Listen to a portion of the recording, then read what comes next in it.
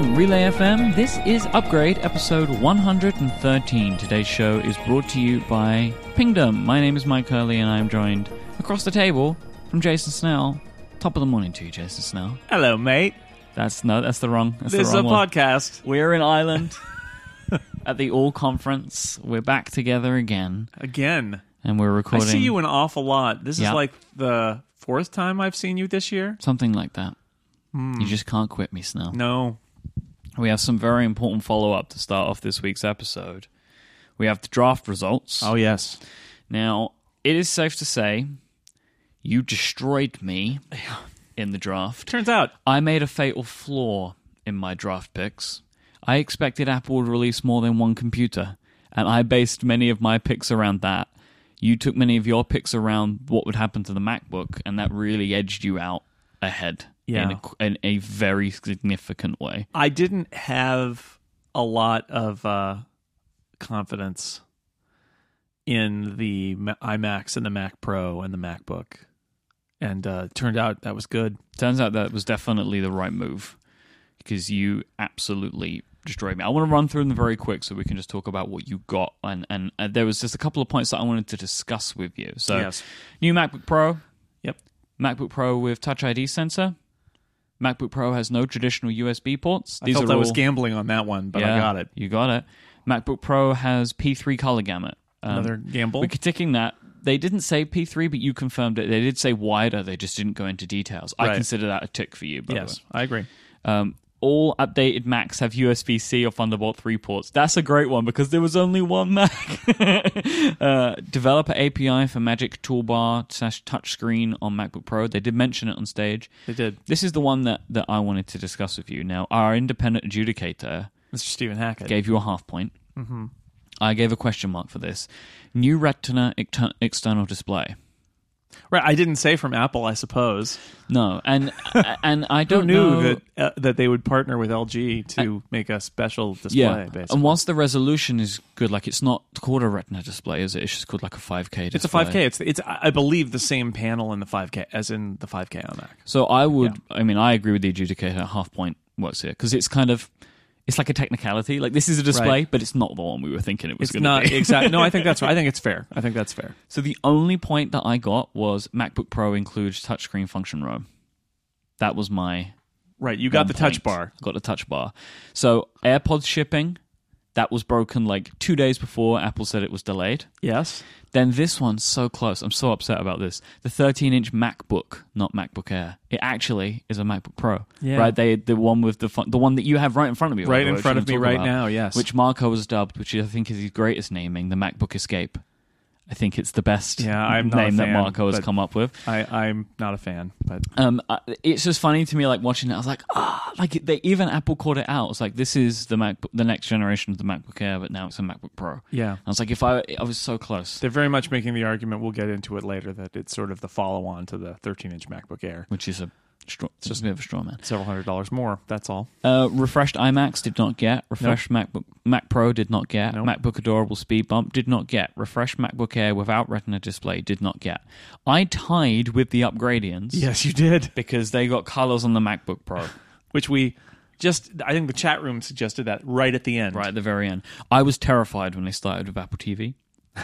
I really thought that Joe was going to get his 4K Apple TV. So did I, but they ended it without that. I was relieved. But yeah, so I was absolutely decimated in the draft. So Jason, congratulations, you're 2016 draft champion. Thank you, Mike. It's an honor and a privilege to defeat you. But you tied with the Upgradians, so you've got that going for you. I did. That's great.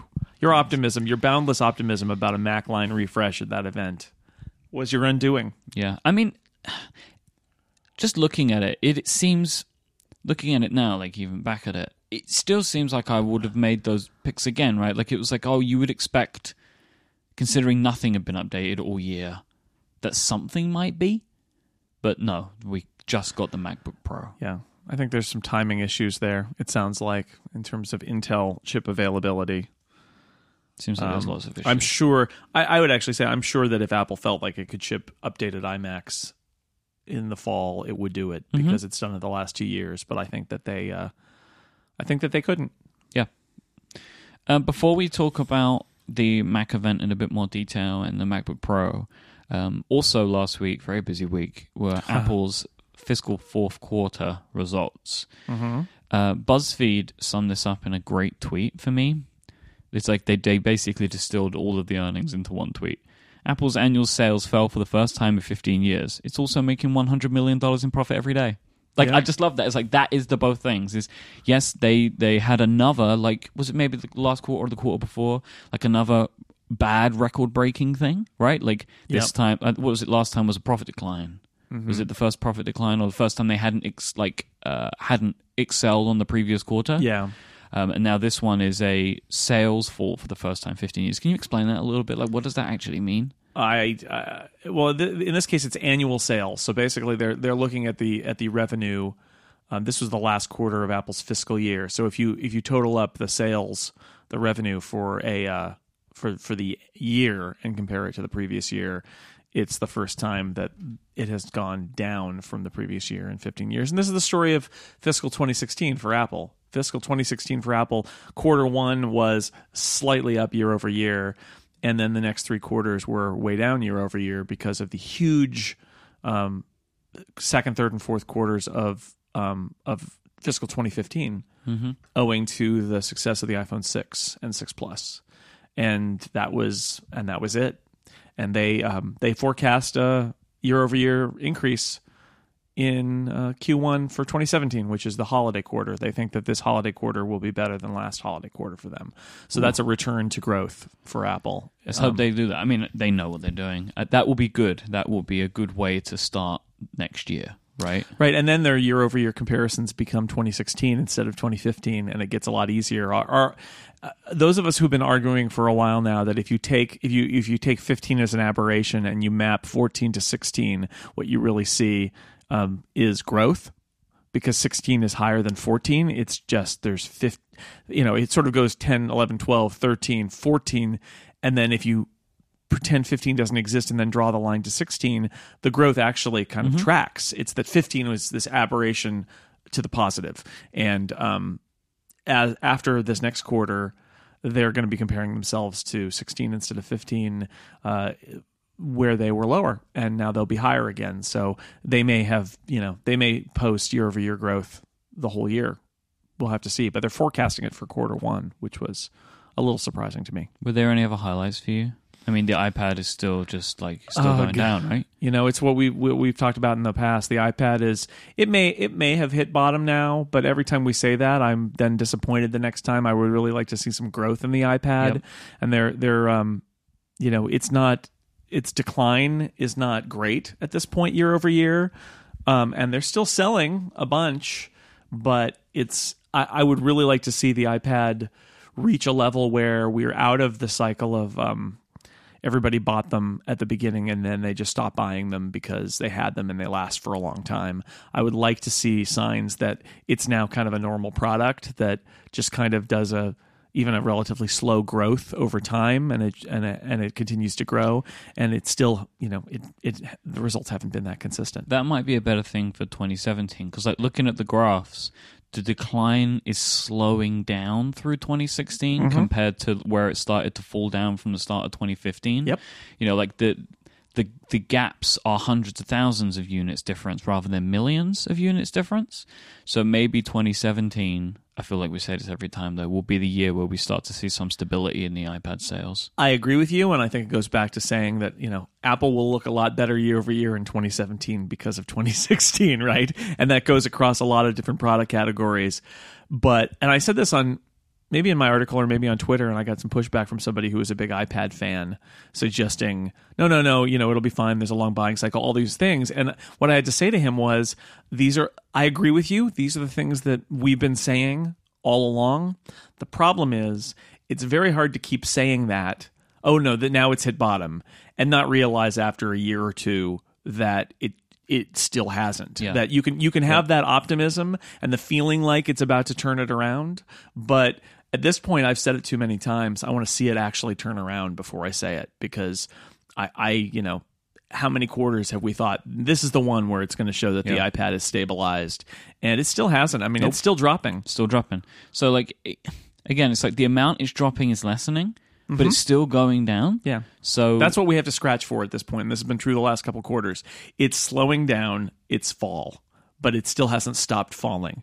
Every time, I think I wrote, every time you think that the iPad has hit bottom, you realize, nope, it's still got a little bit further to fall. Maybe it's settling down at the bottom now and we'll finally turn around. But I would like to see the turnaround before I trumpet the turnaround of the iPad. I can't. The hit bottom thing isn't working for me anymore because we still haven't. But like the one thing that I like to hang on to is it sells more than the Mac. Like, and it's weird that we don't really put any focus on the Mac with this because it's stable, and that's the reason with the iPad is it's not stable. So like it could dip below Mac levels. Like it could. iPad revenue is below the Mac now. Yep. And that's a little surprising. And there's a question of where it ends up when it stabilizes. But that's my question is we thought, if you had asked me a year ago, I said, well, it'll stabilize to be a little bit above what the Mac sells.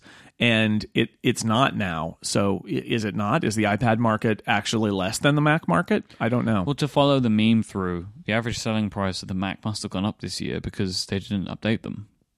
Right, like the amount of money Apple is making, their margins on the Mac throughout 2016 must have been fantastic because So the average selling price wouldn't have changed because of that, but the profit per Mac would have changed. Yeah, that's what I'm looking for. I think that's probably true. That must have been the case. They continued to make all the same products with all the same components for a year. Right, and the margins. Yeah, but the sales were way down. Boy, I did a chart of the Mac sales, and it's just it was like so much of fiscal 2016 for Apple, it was a really bad year for the Mac. Not like the sales vanished, but as we all know, they didn't release any new Macs after first quarter, basically, which was the 4K iMac along with a refreshed 5K iMac, and then they did the MacBook in the spring, and that's about it. So I don't know. We'll see what happens next year. Yeah. Before we kick off with more MacBook stuff, I keep teasing this, but as of last night, iOS 10.2 Beta 1 was released to developers, and it includes a huge emoji overhaul as well as Unicode 9 introductions. So, of course, the guy on the scene, a good friend of the show, Mr. Jeremy Burge, has a great post over on Emojipedia where he goes into detail and explains and shows off some of the stuff. So Apple has added, they're at parity with Microsoft and Google now in that they have Unicode 9 support. So that adds things like clown faces, avocados, foxes, owls, shrugging people. And as well as like a bunch of new professions like artist and rock star and astronaut in both genders, and they've added a lot more gender parity emoji, like a Mrs. Claus, for example. So there's a lot more going on there. But with that, I think surprisingly, Apple took this as a time to redesign vast amounts of their emoji. So they've kind of brought a lot of the emoji to look like the more recent ones that have been added. Right. So they've made things a bit more shiny, a bit more lifelike, a bit more cartoony. And I've been I installed the beta this morning, and I've been looking around, and some of them look really, really good. And it's a new, fresh look that I quite like a lot. Okay, So I'll have to check that out. I was impressed with your immediate download of a beta operating system onto your iPhone while traveling at a conference. But emoji are that important to you? But like there's things like, things that I've wanted for a while are in there now. Like there's a whiskey, there's bacon, there is a green face to show that somebody is sick. All these, so I wanted to check out some of these because a lot of the emoji, a lot of the Unicode 9 is stuff that I've been waiting for a while. Like fingers crossed is in there as well. Right. So, yeah, that is, So when people send you emoji that look like a box, that's what it is. They're on the 10.2 beta. Many people roll their eyes at this Indeed, stuff. they're doing it right now. But this is massively important for OS adoption now. Yes. Which surprises me that Apple didn't put these in 10. It surprises me that it's taken them until 10.2. So I'm wondering what else 10.2 might include by the time it's released. Because emoji are like a Trojan horse now. Like, if you want people to upgrade their operating system, put the new emoji in there and people will do it. Right. So I'm intrigued to see, like, would 10.2 just be these emoji, or will there be some other features in there that we haven't seen yet? Also in 10.2, there's some new backgrounds, like some new wallpapers, and I think there's a new celebration effect in iMessages. So that's all there is so far, but it's just the beta one of 10.2. All right, let's take a break, and then we'll talk about the Mac. So this week's episode is brought to you by Pingdom. You can start monitoring your websites and servers today at pingdom.com/upgrade. When you go there, you'll get yourself a lovely 14-day free trial, so you can dig in and see what Pingdom's all about. And then when you enter the offer code UPGRADE at checkout, you'll get 20% off your first invoice. Why do you need Pingdom? Well, let me tell you. Things break on the internet all the time. Pingdom actually detect around 13 million outages every single month. That's more than 400,000 outages a day. Now, these outages can be anything. They can be your website going down completely, or it could just be key functionality breaking, like your checkout or your login form. Well, this is what Pingdom is here to help you with. They can monitor all of this. They can monitor your availability of your entire website, or just these key interactions that people might be accessing that are super important. Like if you have a store as part of your website and the store functionality goes down, you really want to know that. But your website might be up, so it can be difficult to tell. Well, Pingdom can monitor it all. They take care of all of this by using more than 70 global test servers that emulate visits to your site, checking its availability as often as every single minute. All you need to do is give the URL to Pingdom that you wish for them to monitor, and they take care of the rest. When Pingdom detects an outage, you'll be immediately alerted, and there's a myriad amount of ways in which you can choose for them to alert you, so you can get just the right alert at just the right time in the way that you need it, and then you'll be able to fix that error before the downtime affects you. You don't want to be caught out when someone wants to access your site. You don't want to get tweets, you don't want to get emails telling you your website's down. You want Pingdom to tell you before anybody else can, and that's what they do. Check it out today, and you'll be the first to know when your site is down. Go to pingdom.com/upgrade for a 14-day free trial and use the code UPGRADE at checkout to get 20% off. Thank you so much to Pingdom for their continued support of this show and all of Relay FM. So you were at the Mac event. Overall opinion of the event, it was this is now, I believe, the last event in Town Hall. Well, you never know. Not until they bulldoze Town Hall. Right. Poor Town Hall. But yes, this seems to be probably the last media event. It sounds like Apple will be ready with their new facility next year for any events that they do. But never say never. You never know. Anything is possible. But yeah, this seemed to be the encore event at Town Hall. So we all went to Infinite Loop and parked and walked through number one, and they usher you through into the lawn in the center of the circle, and you walk along a path over to number 4, which is where Town Hall is. Overall opinions of the event, it seemed like it was weirdly paced, slow in points, fast in others. Yeah, I often will, in an Apple event, I'll think to myself, this is going fast or this is going slow, and I'll look at the clock and think, is there more to come? How much more is there to come? Is this the last thing? And I'll be honest, I looked down at one point and thought they got to have something else, and they didn't. I mean, Apple will usually fill 2 hours. If you give them 2 hours, they will fill 2 hours, and they usually give themselves 2 hours. And this was a 90-minute event. It just wasn't enough. They were done, and you can see. So, all right, we could speculate. Maybe there were other things that they wish that they could do, and the chip availability wasn't there. Maybe they are ready to ship an updated iMac, and they can't get the chip availability from Intel, right? I mean, we'll talk about this more in some of the reaction to a lot of this stuff that people have had out there, but so much gets ascribed to Apple and Apple's demeanor toward a product category or a particular product or a particular brand of user that, and I'm not saying it's all of out of Apple's hands, it's Apple has to own the decisions it makes about its products, the design decisions it makes. But there are some things that Apple doesn't own. Like, do we not think that there is a Thunderbolt 3 iMac using the latest generation Intel processors designed in the lab at Apple? Of course there is. Can they ship it in volume so that they can fulfill all iMac orders over the holidays? I think clearly not. Because, like, why wouldn't they want to do that? Exactly. They're and already again, selling this computer. Again, I see so many people on the internet saying Apple doesn't care. It's like, like you said, do you really think if Apple was capable of shipping in volumes so that they don't run out and make people angry that they can't buy an iMac, an updated iMac, of course they would rather do that. But that requires them to have the chips in volume. And again, there may be decisions that they made, but that iMac, I'm sure they wanted to update it like they updated it last year. And they didn't get a chance. I'm sure they'd like to turn over their whole product line to Thunderbolt 3 right now. But it's not always that. So that's part of it for me, is maybe they intended there to be more here and they just couldn't do it. Let me ask you a question on that, though, because I'm majorly agree with you. It's like it's not a neglect thing.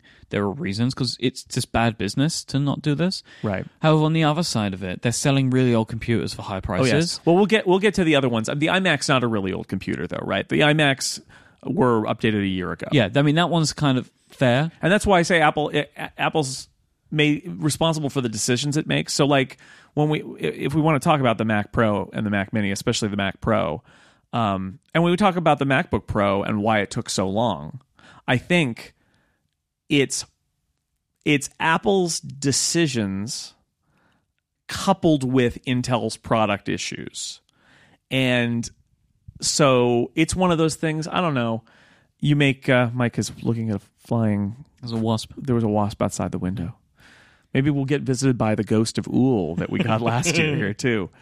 It's if you've ever had this in your life where you make a decision and you realize that you're sort of making that decision based on a gamble, like, well, I think we can do this unless this other person doesn't come through. It'll all be fine. And then that person doesn't come through. Now, is it all their fault if you could have made a different decision? I think that's sort of where it is with Apple, is Apple thought it could get away. I've said this before. Apple thought it could get away with skipping a generation in some of the Intel processors, and it would be fine because the next generation was coming, and that timing worked better for them. And then the Intel processor timeframe slipped, and oops. They made a bad gamble. Yeah, well, yeah, that's right. So it's a combination of things. But I think for the iMac, it's not like that. Because for the iMac... Is it a huge deal if the iMac gets refreshed in the spring instead of the fall? Not really. Not really. I'm sure they would rather have done it in the fall, but I don't think it's Apple saying we don't care about the iMac, and so we're not updating it today. Does Apple care about the Mac Pro? I think Apple cares about the Mac Pro slightly more than they care about the Mac Mini, but only slightly. I think it's an edge product. Both of those products are way less important. Those are the edge products, though. Those are the edge products in terms of overall Mac sales. Now, they are very important, and the Mac Pro is extremely important when it comes to a certain kind of user, and we know them, we love them. Many of them listen to this show. And I'd say that it's important to Apple, too, to have that power computer at the high end of the line. But how many cycles do they spend on Mac Pro updates? And like I said, I think they got caught in between product cycles, between processor cycles from Intel, and they thought they could skip a refresh and then get the next refresh, and everything got delayed. And they blew it. They blew it, because there's no that Mac Pro should not be for sale now. No. It shouldn't. It was not worth buying a year ago. Mm-hmm. And then, because of things that have happened in my part of the world, they put the price up. It's £500 more expensive now for an older computer. I don't know the reason they've done it. They talked about it a lot during the financials. That one of the things still been done. One of the things that people hit them on a lot of their sales drops, and in some countries they said we're also fighting a major currency problem, and their result is that they did reprice things in a lot of markets. Significant price increases in the UK. And that's Apple. The pound isn't worth what it was worth. It's funny, like what it's gone back to is interesting, because it's gone back to the kind of prices when I started buying Apple computers, when like the economy was very different, but Apple just were different. And it was closer to like, take the dollar number, and change the sign to £1. That's what you paid. And it's way closer to that again, which is it's interesting to see Apple go there. But if you've been buying Apple computers in the UK for long enough, we've had our glory days now. We got cheaper computers for a while. And so now, like for me, I'm going to buy computers in America again. Right. I'm not going to buy them in the UK. This is what I used to do. I used to buy stuff in the States, and I'm just going to go back to doing that. Or hop over to anywhere in Europe. I saw somebody saying you could go to Ireland and buy an iPhone and come back again, and you'd still be like £80 up. This is just the reality that we're in again. Yeah. So let's talk about the MacBook Pro. Okay. So you have with you the MacBook Pro with the function row. Right, the non-touch keys, bar version. But you've tried the touch bar version. Yes. And I want to kind of get your opinion on this. We spoke about this in Memphis in August, about the idea of the types of things you can do with it, and you were kind of pontificating what you'd like to see. Focusing on the touch bar, because it is the key thing that Apple announced, is that it's the jewel in the crown of the product. What do you think of it? I think it's interesting that Apple has, and probably right, to approach it as an input device. And I talked to people at Apple who kept hammering that message home that this is an input device. It's not a screen. Don't think of it as a display. It's an input device. And the way it's built, the coating on it that makes it kind of feel like a trackpad, the angle it's meant to be viewed at a 45-degree angle, so it's angled. I didn't know that. So the screen's not angled, but the glass and all of that is optimized. Your optimal viewing angle for it is 45 degrees. That's so Apple, right? Man, I love it that. Is so Apple, but at the same time, right? I mean, you're not going to be viewing it from above. Unlike every other screen where you're looking at it straight on, this is something that you're viewing at an angle. So they optimize for that view. The screen itself is not angled, but they know the eyeballs that are looking at that screen are coming from an angle. So the last thing you want to do is have the optimal viewing angle be right up above. So it's an input device. Like the first time I saw it, I really was taken aback by the fact that the virtual keys looked very much like the real keys, like even almost like to having a matte kind of finish on it, the way that it looked. And I was impressed by that. You can't adjust the brightness of the display. It automatically does the right thing. It uses the light sensor. I suspect it also uses the status of the backlighting and various other things to figure out how to sort of match the keyboard. It really is supposed to blend in with the keyboard. Not the screen. Not the screen. Interesting. And it goes back to that whole, I wrote a piece on 6 Colors about it this week. Or last week, I don't know what week it is, Mike. I flew for a very long time. It's about perpendicular surfaces on the computer. Apple has defined the difference. What's the difference between an iPad and a Mac? iPad is a single surface that you can touch. You interact with it directly. A Mac is 2 perpendicular surfaces, a display surface and an interaction surface. Top and bottom. Top and bottom. And so this is on the bottom. This is an input device. There are now 3 input devices on those MacBook Pros. There's a trackpad, a keyboard, and a touch bar. And that's where your hands are. That's the plane. You're reaching out with your hands and resting them on that surface, and that's where all your controls are. And then your content is in the screen up above. And that separates them from Microsoft, which believes that Microsoft doesn't have an iPad per se. Yep. Instead, it believes that there's a commingling of PC and touch interface, and that what you really want to do is be able to touch the screen. Yeah, it's like they see the top and bottom, but they put different functions on them, right? So like for Microsoft, touch goes on the top and keys go on the bottom, right? Where like for Apple, it's like no, nothing touches on the top. Yeah. But the hands just stay on the bottom. Apple's philosophy is that nobody wants to touch their laptop screen. Yep. And Microsoft doesn't believe that. Now, you can argue that. I mean, I think it's perfectly reasonable. Sometimes people start to argue with me on Twitter, especially about how it's perfectly fine to touch a screen. And I have to say, I'm open on that question. I'm just trying to explain to you Apple's philosophy will say it's almost like a dogma at this point, Yep. is zombie arms, don't touch the screen. You don't want to touch the screen. It's no good. Just like that's what they believe. And I think there's a question, and they've been saying this for years now.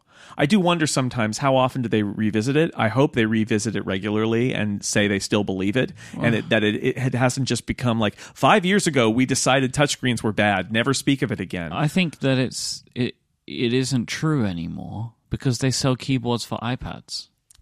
At the point where Apple makes their own keyboard for an iPad, then they are saying zombie arms are okay. It's like, the iPad, it's okay. The Mac, no, that's crazy talk. I think the challenge would be that if they do it in the Mac, they have to revise the Mac interface to have like touchable targets. Well, I think that's what it is. I don't think that the idea anymore is no one should reach out because we do that. I think the idea is we don't want to redesign Mac OS for the touch, because at the point we do that, we may as well just make it all iOS. Well, that and I think that is when we talk about philosophies of Apple and Microsoft. Bottom line, I do believe that they believe these things internally, but it is a belief that is driven by what their assets are. Microsoft, I just think it's changed. Yeah, Microsoft failed with the concept of having a separate thing for touch and for traditional computer. It failed. All of their Surface, their ARM version of Surface and all of that, and a total like the Metro thing. They're like, oh right, it's all one thing. It's all one device. Apple has an incredibly successful touch-based operating system, and so Apple's take on it really is like, look, if you want a big touch screen, use an iOS device. Why would we make the Mac into iOS? We already have iOS. So the Mac is now the traditional computer interface for people who want it. And if you want a touch interface, I mean, Apple is far more likely, put it this way, Apple is far more likely to continue progressing the iPad forward to allow it to do all the things that prevent people from switching from the Mac to an iPad than it is progressing the Mac to be more friendly I agree 100%. with touch. Yeah. Why would they do that? I mean, I wrote a piece a couple years ago about this, and I think it's still true, which is you've got to view the Mac. And I don't mean this to be insulting, and I'm a Mac user. I use the Mac all the time. You've got to view the Mac as like, I was going to say legacy product, but it's like classic. It's like a classic interface and a classic metaphor, and it's for people who want to use a computer. Adding a whole bunch of touch interface and stuff like that, they're not going to do it because it's not a computer anymore. That's the act there is trying to upgrade the Mac into being a new 21st century operating system with all these different interactions. And Apple's already got that operating system. So it's far more likely that Apple will build the iPad and the iPhone to be more to add all of these technical and flexible things that people say, but I can't use that. I have to have my Mac because than it is that they're going to iPadify the Mac. The Mac exists to be the Mac, to be familiar, to be the thing that we know it to be with it. And when they add something like Touch Bar, they're like, what can we do to enhance the Mac without breaking what makes it a Mac? It's like the Touch Bar is the continued march of the iOSification of the Mac. Like it is what can we bring to it without breaking it? Without breaking the metaphor. And it was like it started with Back to the Mac, right? The Back to the Mac event was the first time that they did this, and because a large amount of the functions that they showed that the Touch Bar could do were things that the iOS keyboard does, like QuickType, like an emoji picker, like it is bringing that stuff, right? Like there is a big meme right now, which I can kind of see of like over time that keyboard is going to become a not keyboard, right? Like a software keyboard or an all-screen keyboard or whatever, right? Because it enables Apple to follow through with the original vision that Steve presented in the iPhone introduction of why there isn't a physical keyboard on the iPhone, right? Because then you are not restricted by the keyboard. You can do anything. You could add anything, which is what makes the is it called the Touch Bar? Touch Bar. The Touch Bar is so interesting to me because it makes the keyboard a more interactive experience. And with a lot of the things that I do on a Mac, the idea of having these functions and shortcuts and bars and tools available to me where my hands are and where my eyes are looking because of how I use a keyboard is incredibly exciting to me. Mm-hmm. So much so, I could never buy one of these. Like, the Touch Bar is so interesting to me as a product. I cannot buy the MacBook Pro because I don't work on it all the time. Right. And when I'm not using ruined. it, I would be very, very sad. Yeah. Because this is like, for a user like me, this is a fantastic product because it is something that surfaces hard to find controls and is also really, really useful to somebody who looks at the keyboard a lot, like I do. You know, so I think that this product is very interesting. So much so, like Federico said this, I hope that they find a way to build this into a iPad keyboard at some point, right? Because these functions are just very interesting. Like, what apps did you play with, and what sort of functions did they have?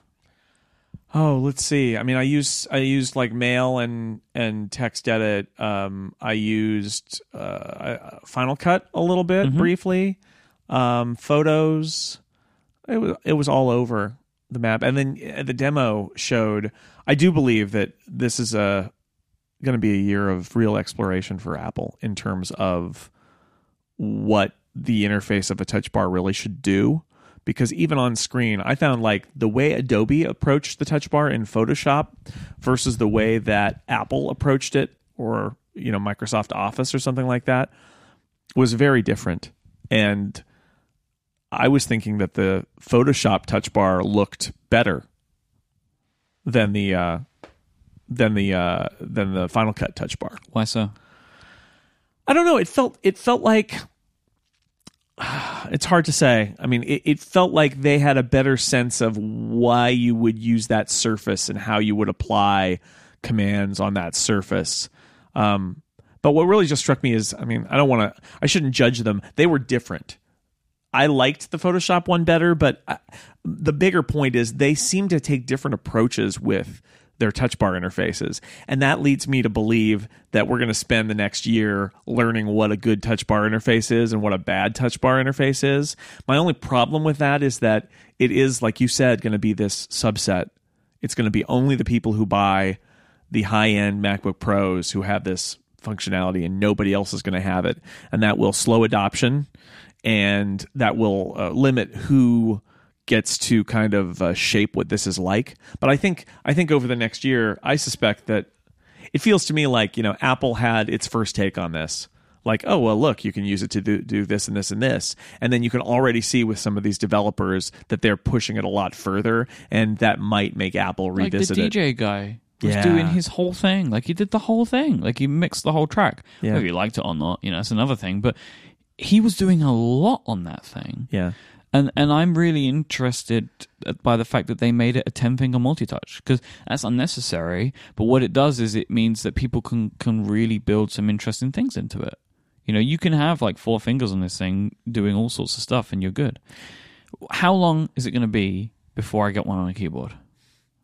Like an external Magic Keyboard, or even just an external touch bar, just the bar. I don't know. There's a lot of despair out there, and people who say Apple doesn't care about the Mac Pro, Apple doesn't care about the Mac, Apple doesn't care about people who use the desktop. I don't know. I kind of don't believe it. I think that if Apple can make a Magic Keyboard with a touch bar, they will, or just a touch bar. Like you said, it feels to me more likely that they would make a Magic Keyboard with a touch bar than just a bar and say, good luck, stick this on top of your Magic Keyboard. But I think if they can make one, they will. I think the question is going to be about battery life on that device, most of all.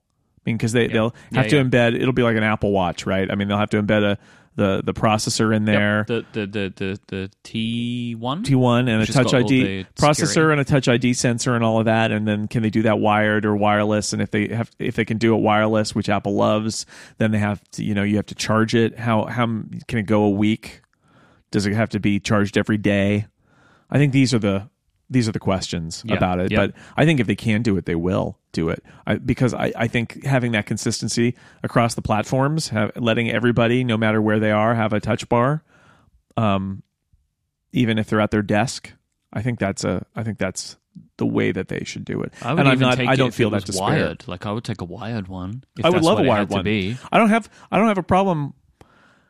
You know, I mean, if Apple it's on my and desktop, wireless it's staying keyboards. in one place, right? Like it's staying in one place, it's not Yeah. going anywhere. Like Yeah. it doesn't bother me. Like you put a battery on it, it lasts for a couple of hours. You charge it by lightning, but just leave it plugged in. Yeah. Like I really want this. Like just looking at the controls for Final Cut, like there's so many things that they were showing there that I was like, I don't know how to do that. Right. You know, like I'm Googling things constantly, and the idea of creating this like amazing toolbar, which is right in front of my hands all the time, which allows me like control, like gesture control, which I'm currently doing with a trackpad, but I could move everything with the bar.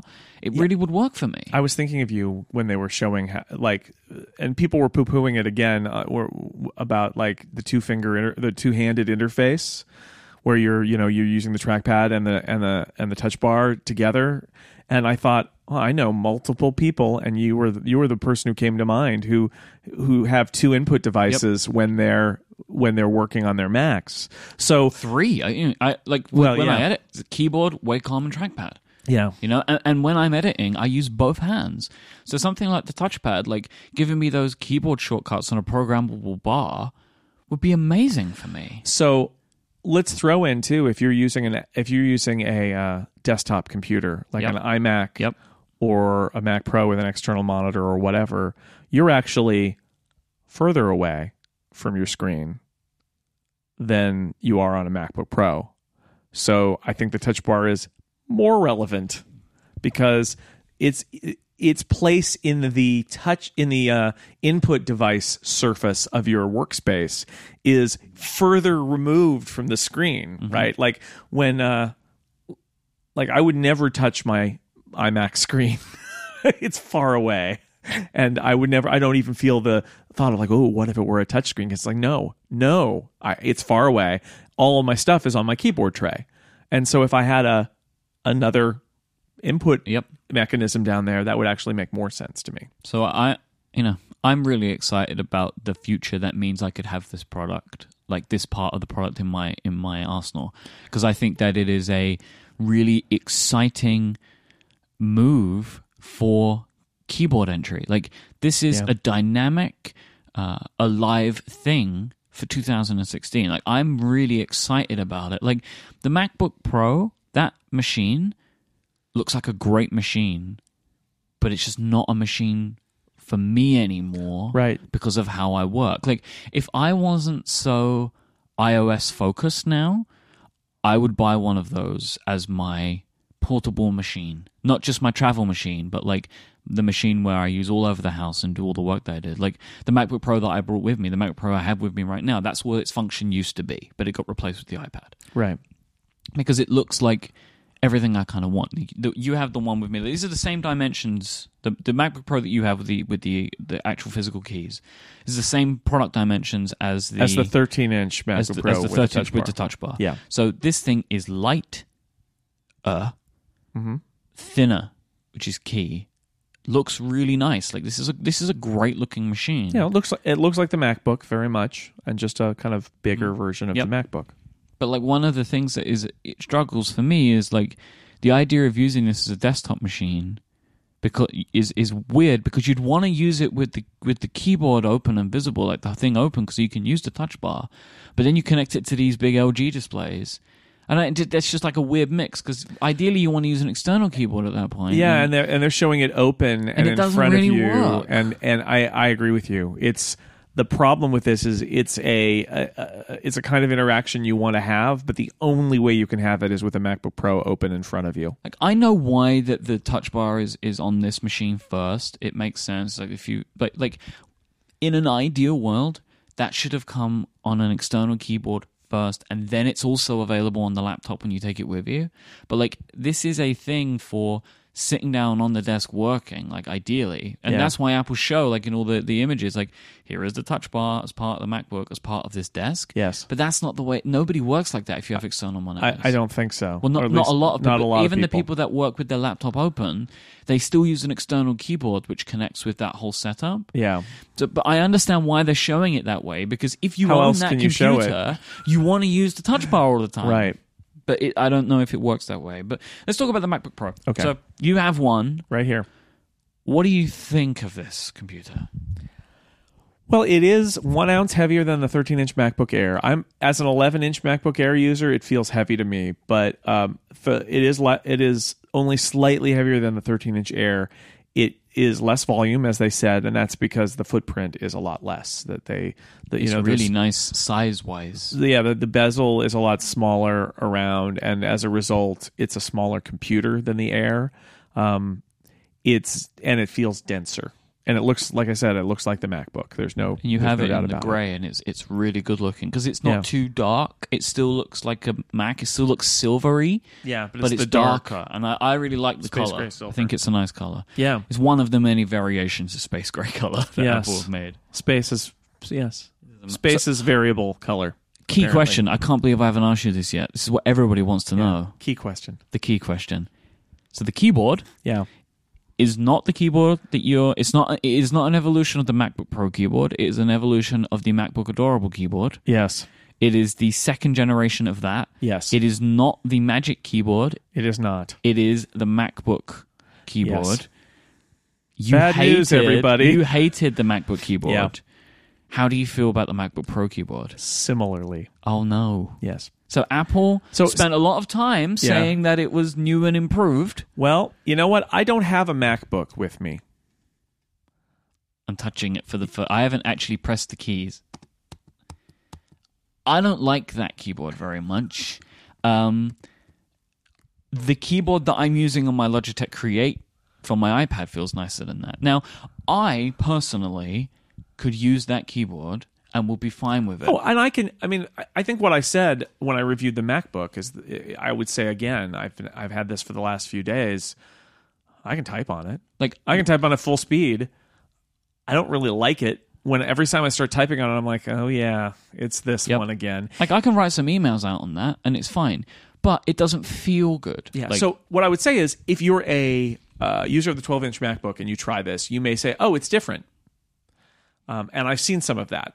And I saw Stephen Hackett made some comments about that, that it's better. And what Apple said was, it feels like there's more movement. I think they said it was something where I was waiting, right? I was hanging on every word that Phil Schiller said about tell me what this is, because you just said it has the butterfly mechanism, and it's like, oh no, that means it's a MacBook keyboard. And then he said, well, but we changed the dome switches underneath, the stainless steel dome switches, to be more responsive, and it has a better feel, and it feels, you feel more movement or something like that. He made lots of things, and what that sounded to me was like, oh, so it doesn't actually have any more travel than the MacBook keyboard, but there's something about it that there's more of an effect when you press down on the key. So it's like almost like a haptic. They trick you into feeling. Yeah. Because that's how I read it when they said it feels more responsive. MacBook Pros are smoke and mirrors. It's all smoke and mirrors now. The trackpad doesn't do anything. The keyboard feels like it's popping up more than it is. So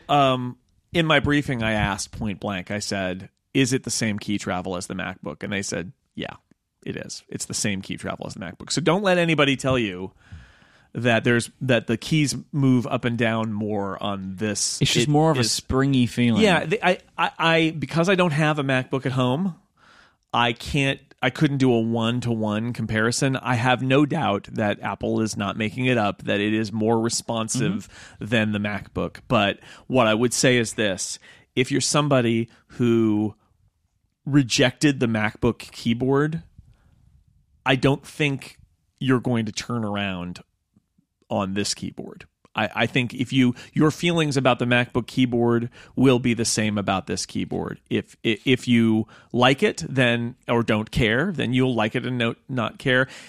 I can't envision more than like a very small, 1%, 5% of people changing their opinion because of the slight variation between this and the other one. This is fundamentally the same concept. And if you are somebody who really likes the MacBook Pro and MacBook Air keyboards and doesn't like the direction Apple took with the MacBook keyboard, you're going to have to ask yourself how much you care about getting a new MacBook Pro, because you're going to have this keyboard. This is the future of all Apple keyboards. I think that's the case, yeah. Like, well, I'm wondering now why the Magic Keyboard even existed. that will change. The next Magic Keyboard will be like that. That's my I would say, because this is how Apple have done things over the past, right? Like, the laptop keyboards inform all keyboards that Apple make. Yes. And so this is clearly what they're doing now, because it allows them to put more stuff in the case. That's what it makes it. It allows the keyboards, It allows the whole thing to be thinner, and they can still keep battery and they can still put their stuff in, so they take up less space with the keyboard. My thinking, they find a way to put the touch bar on a keyboard. They need as much battery in that keyboard as possible. The way you do that is by putting the really, really shallow keys in there. Yeah. Like, that is the future. Sorry, Casey Liss, you're going to lose your amazing well, keyboard. And I got to tell you, if I have to choose between good keys or the touch bar, I'm never going to choose the touch bar. I know. Ever. But I would choose the touch bar. I know you will. And this is the Traitor. thing. Right? Like, what do you do? You write for a living. I do. What do I do? I manipulate things for a living. Yeah. Right? Not people. Things. But like UI, right? That's what I do. I move UI around. Well, I really want to see like Logic, which I use a lot. I want to see what the touch bar interface is. That I'm very excited about that. But yeah, if I end up having to accept now, it is possible. I'll just be devil's advocate here a little bit. It is possible that what Apple's really decided is that they have two keyboard experiences, and one is the laptop and one is the desktop, and the desktop is Magic Keyboard and the laptop is this thing. And that, because otherwise, why does the Magic Keyboard why did they do that? Why did they make that? Because that's an entirely new key style from either the MacBook, or the old MacBooks, or the new MacBooks. So I think it makes sense in the world in which they don't need more battery inside of the keyboard. Yeah, well, I'm not sure their keyboard needs to be thin and light, so maybe they will keep it that way. I don't know. I don't know. Because that was always one of the advantages, like you said. One of the advantages of all the Apple keyboards being the same is that they were the same everywhere. When you switched to a laptop, you didn't go, oh, now I'm on a laptop. It was the same keyboard everywhere. So that's why I think they'll do it, because they will standardize the keyboard feel, and the laptop will drive that, as it has done over the last few years. Something really weird over the last few days came out. The startup chime is missing from this MacBook Pro. Apple have removed the bong from this. Apparently, there is a terminal command There's you a can way to issue bring it back. Why would they do this? I would say it fits with Apple's tendency to question assumptions about their products. And when you think that the iOS devices just start up silently with a white apple on a black screen, and that's now what the Mac does, that this is consistent. I also saw several people say on Twitter, and I thought this was pretty good, even though they knew they were swimming against the tide and they were being troublemakers, was to say, yeah, when I start up my iMac in the middle of the night, I totally love the loud chime that wakes up my entire family. So, I mean, it's nice that it, but it's just weird. Also, I think if you're living in a world where 2/3 of the Macs sold are laptops, the interaction you have with a laptop is you close the lid and you open the lid. That's all you do. People don't shut down their laptops usually. They just open and close them. And in fact, with this new MacBook, when you open it and it's shut down, it starts up. So that was a change too. And maybe they decided they really liked the interaction of, if you open it, it starts up. And they didn't want it to be, if you open it, it chimes and then starts up. It's like, it's going to upset some people, right? And I'm kind of like, whatever. But I just think it's weird. It's just it's just a strange thing to decide to do. I think Apple has decided that the way that these devices, the right way for these devices to operate is silently. But in my mind, because the iPhone is silent, and the you iPad is silent. remove the chime when the startup is instant. Right. Well, it's getting closer, but it's still not there. Because why even do it?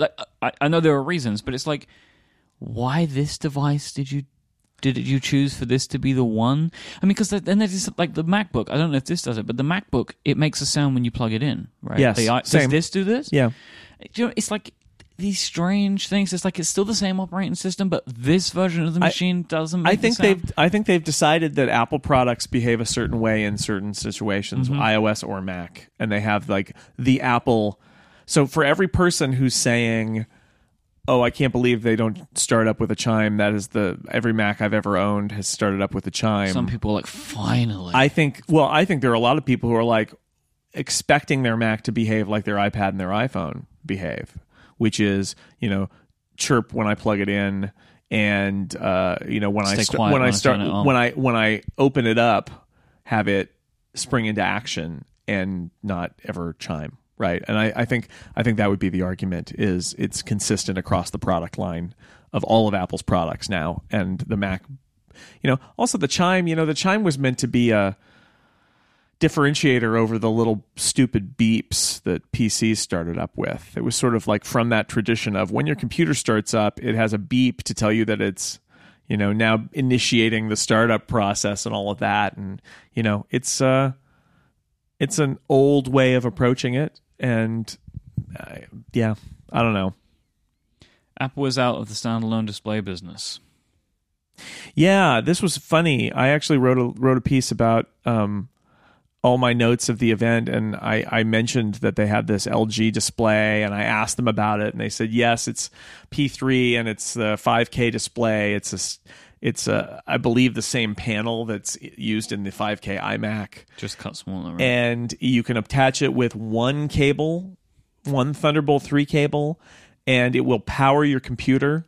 It will charge your laptop. And it has like multiple USB ports and a webcam on it so that you can, it's like a docking station. It's like the Thunderbolt display. It's like what we would have expected Apple to make. And in fact, Apple worked with LG on it to the point where your keyboard controls and stuff, your system controls, will control the brightness and on the LG display and stuff. Instead of having to press a menu button and move through the menus, you can do all of that from the computer. So I wrote that it sounded to me like this means the end for Apple being in the display business, because they just worked with a partner who makes displays to have it do all the things that they would have built in, and Apple doesn't have to worry about it. And Nilay Patel at The Verge tweeted a link to retweeted my story link, which was very nice of him, and said, "This is a nice story, and for the record, Apple told me they're out of the display business." So Nilay got the confirmation. Not a surprise. Not a surprise.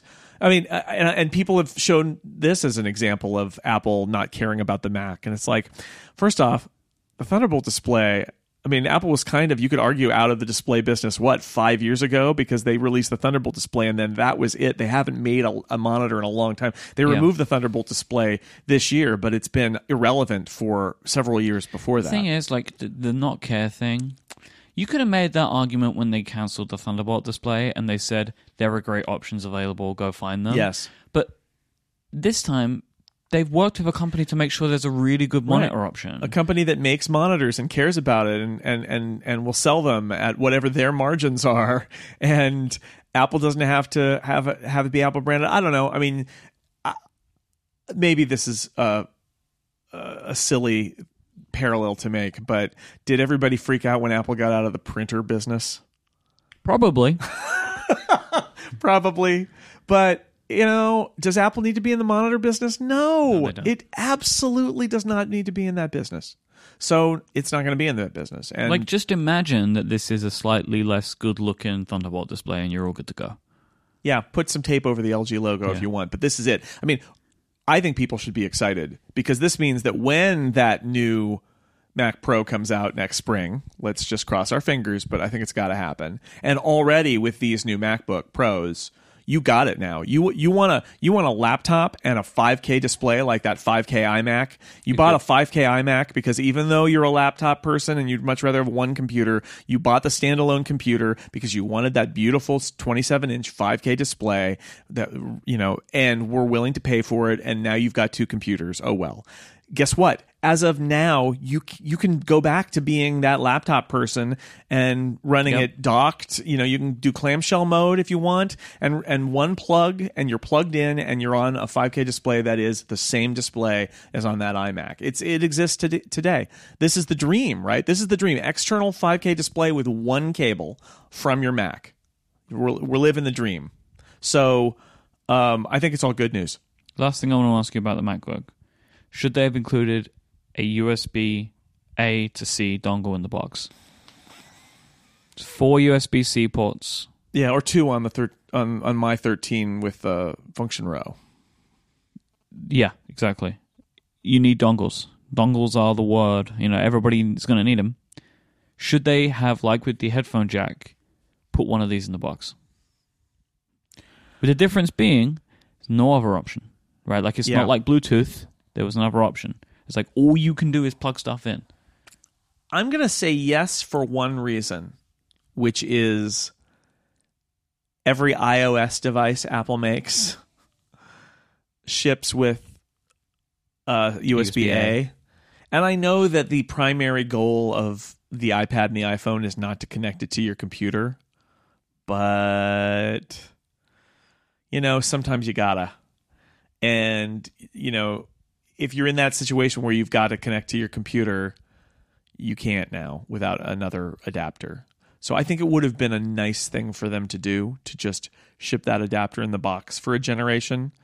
But you can get it for whatever it costs. I have the Thunderbolt adapter. It's amazing. It's like a block of cheese or something. It's like a tube attached to a wire. It's fascinating the amount of electronics that must be in there. Was that in Thunderbolt to, to what? To Thunderbolt. Oh. Thunderbolt 3 to traditional like mini DisplayPort shape Thunderbolt. Huh. That's a weird adapter, but it works. I actually transferred my data to this computer from my MacBook Air by putting my MacBook Air in Thunderbolt target mode and attaching a Thunderbolt cable to that adapter to the Thunderbolt 3 on here. Let's talk about Thunderbolt for a second, just because, this is true. We've been anticipating this day, but now it's here.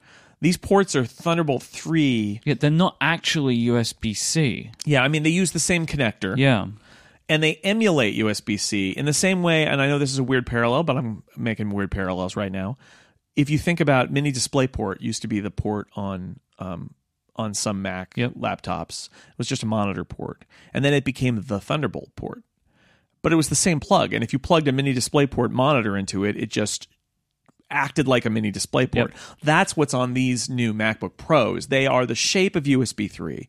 If you plug in, or USB-C, if you plug in a USB-C something, it works. It's kind of awesome.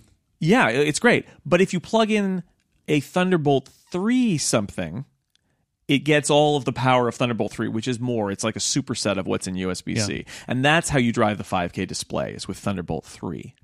But what it does mean is like that Thunderbolt 3 to Thunderbolt 2 adapter that I bought, or Thunderbolt 3 to Thunderbolt like old, because I think it works with 1 or 2. If you try to plug that into a MacBook, it doesn't work. Yeah. Because it's Thunderbolt. It needs Thunderbolt. Because the MacBook is USB-C. Is USB-C. Now, I imagine next spring's MacBook will be Thunderbolt 3. Thunderbolt 3. But well, maybe, because the problem is the chipset and blah, blah, blah, blah, blah, ATP. Yes, ATP will tell you. But I would imagine as soon as they can possibly convert that thing, it will be into Thunderbolt 3. It's a better connector. They will. It's just like, I appreciate how good that connector is, but all I know is the 2016 is not a USB-C world yet. Things are moving. Yeah, but this is going to help. One. This is going to help a lot. Apple only having one USB-C product for a year and a half was not going to make things move a whole lot. And there's more that's out there when the MacBook came out, so that's a good start. The hope is that Apple now give an excuse to the PC industry as well. That like now the PC industry say, oh, well, Apple's done it, so we'll do it too, which is how things tend to go. Yeah, it's already happening on the PC side, but I think that this will probably make it that much easier for everybody on the PC side to push to USB-C.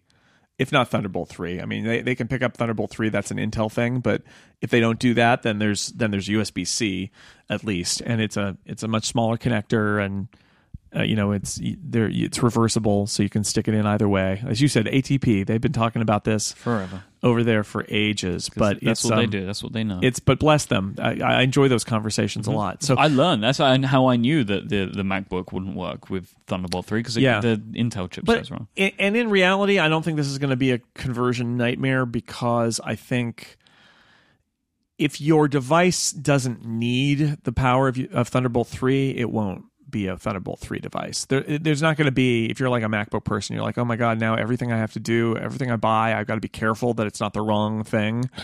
I think it'll be devices that require the extreme speed of Thunderbolt 3 that will build in Thunderbolt 3 because there's a lot of overhead in Thunderbolt 3 that I think isn't there in USB-C. So most things will probably be USB-C. And on the MacBook Pro, it doesn't matter. You'll just plug them in. You won't worry about it because they'll all work. Mm-hmm. And it'll be fine. But I think it's good. I think it's great. That's why I did the draft pick. Apple decided to rip the Band-Aid off and just say everything, there will not be, here's another bold prediction. I'll just throw it out there. I think it's obvious. So how bold could it be? There will not be another Mac released with Thunderbolt and USB-A ports. Yeah, it's all USB. It's all Thunderbolt 3 now. Yeah, with a possible exception being like a MacBook that might have to have a USB-C. But I think they can't keep doing that because it's too confusing. I feel like this is the end of the old connections, and the end. They are just moving on to the new world. All right, let's wrap up today's episode with some Ask Upgrade. Andy wanted to know if he judged your mood correctly. Yeah, I saw this picture. I'm going to put it in the show notes. My mood was. This was during the TV introduction. Yeah, my mood was that I was in the third row, and I figured I was probably going to be on camera. And so when I looked up, I would try to appear personable and not angry. I wasn't angry. I'm working. The answer to every question of when I saw you on the live video stream, what were you thinking, or what were you doing, or why did you look that way? The answer is always I was working. I was doing my job and working. That's what I was doing. I was didn't not look very happy. I was not angry. I was not unhappy. I was working. That's just how it is. I'm not sitting there. You know what? If I could just lay back and enjoy an Apple presentation. Also, I will say this about these Apple presentations. I'm not usually in the third row. I'm usually toward the back. And fancy. We just sort of ended up at the front. And everybody in front of us was Apple employees. So I can say this. First off, all the applause that happens in Apple events starts there. Starts in the first row. Yeah. The first person to clap at all the clap lines is somebody in the first row. At least once I noticed that it was Eddie Q. I could see Eddie Q start the clapping, and I was like, all right, that's where it's starting from. Eddie's on clap duty today. And it's a little bit awkward because I will clap at an Apple event for a person who did something impressive or something. I'll do a polite clap for some things, not for very long, but I do not participate in the here's a feature clap, especially when I'm sitting there and I can see how it's Apple executives who are starting the claps. So I just, it's fine. It's a show, it's marketing, it is what it is, and that's fine. But so when you see me on the video of the Apple event, I'm doing my job and trying to pay attention and trying not to look like I'm rolling my eyes and being mean to them, because I'm really not. I'm just paying attention and trying to do my job. Richard asked, considering the high prices of the MacBook Pro in the UK, would it be wise to buy the current iMac right now, or just wait? Should you buy that? I think it's worth waiting, because the iMac price will probably not go up when they introduce the next one. So I would wait. If you can wait, I would still wait, because it's more expensive now for the same computer. Right. So if you're able to wait until they actually make that money worth it for you by giving you some new internals. And that's the same old thing that we always say, which is if you can afford to wait, you should generally wait. And in this case, it's like a Godot situation with the Mac, but yeah. I feel fairly confident that there will be an iMac update probably in the spring. So if you can wait until the spring, and to your point about UK prices up now, so why not get a new computer with that larger price instead of an old computer? Lucas wanted to ask, considering that you can charge the MacBook Pro from any of the Thunderbolt 3 ports, can you put in multiple chargers for quicker charging? No. It picks. You can plug in 4 chargers. And what happens is it looks for the one that's supplying the most power. So if you've got like the big brick, because like the 15 comes with a bigger brick than the 13, which comes in a bigger brick than the MacBook. There are gradations of wattage. And it will look for the one that's supplying the most power and use that. It does mean that you can charge on either side of those MacBooks that have the 4 ports, which is kind of flexible. If you're like, it would work better in my setup if I plugged it in the right side. You can do that now, which you couldn't do when there was only the MagSafe connector. But yeah, it will look, and if they're all the same, supplying the same amount of power, I don't know what it does. It probably has a sequence that it goes in and it chooses which one. But in the end, that's what it's doing is it'll try to find the one that's supplying it with the most wattage, and then it takes that one. All right, that wraps up this week's episode. If you want to find our show notes for today, go to relay.fm/upgrade/113. If you want to find Jason online, he is at JSNell, JSNELL on Twitter. He's at sixcolors.com. I am at iMyke, IMYKE. Thank you so much to Pingdom for supporting this week's episode.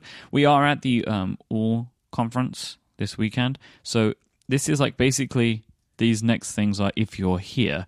But even if you're not, Jason is participating in something called All Radio this week, which is a kind of a interesting podcast type thing that you're going to be kind of running people through.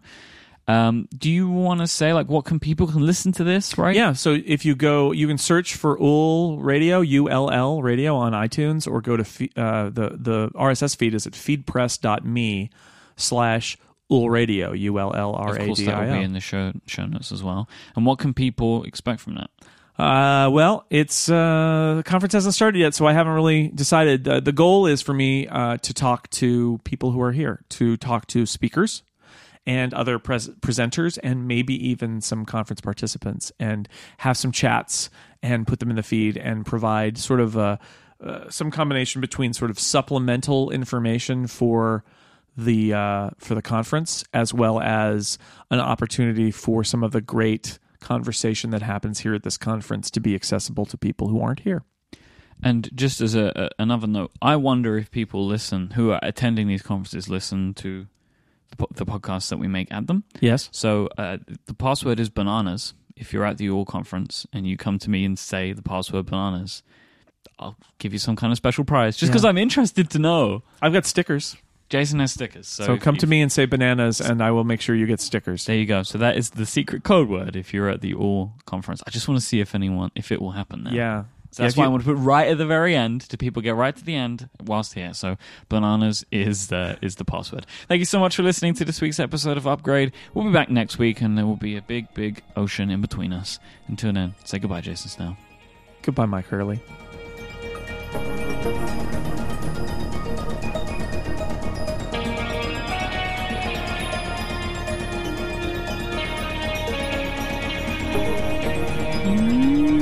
The All Ghost has returned.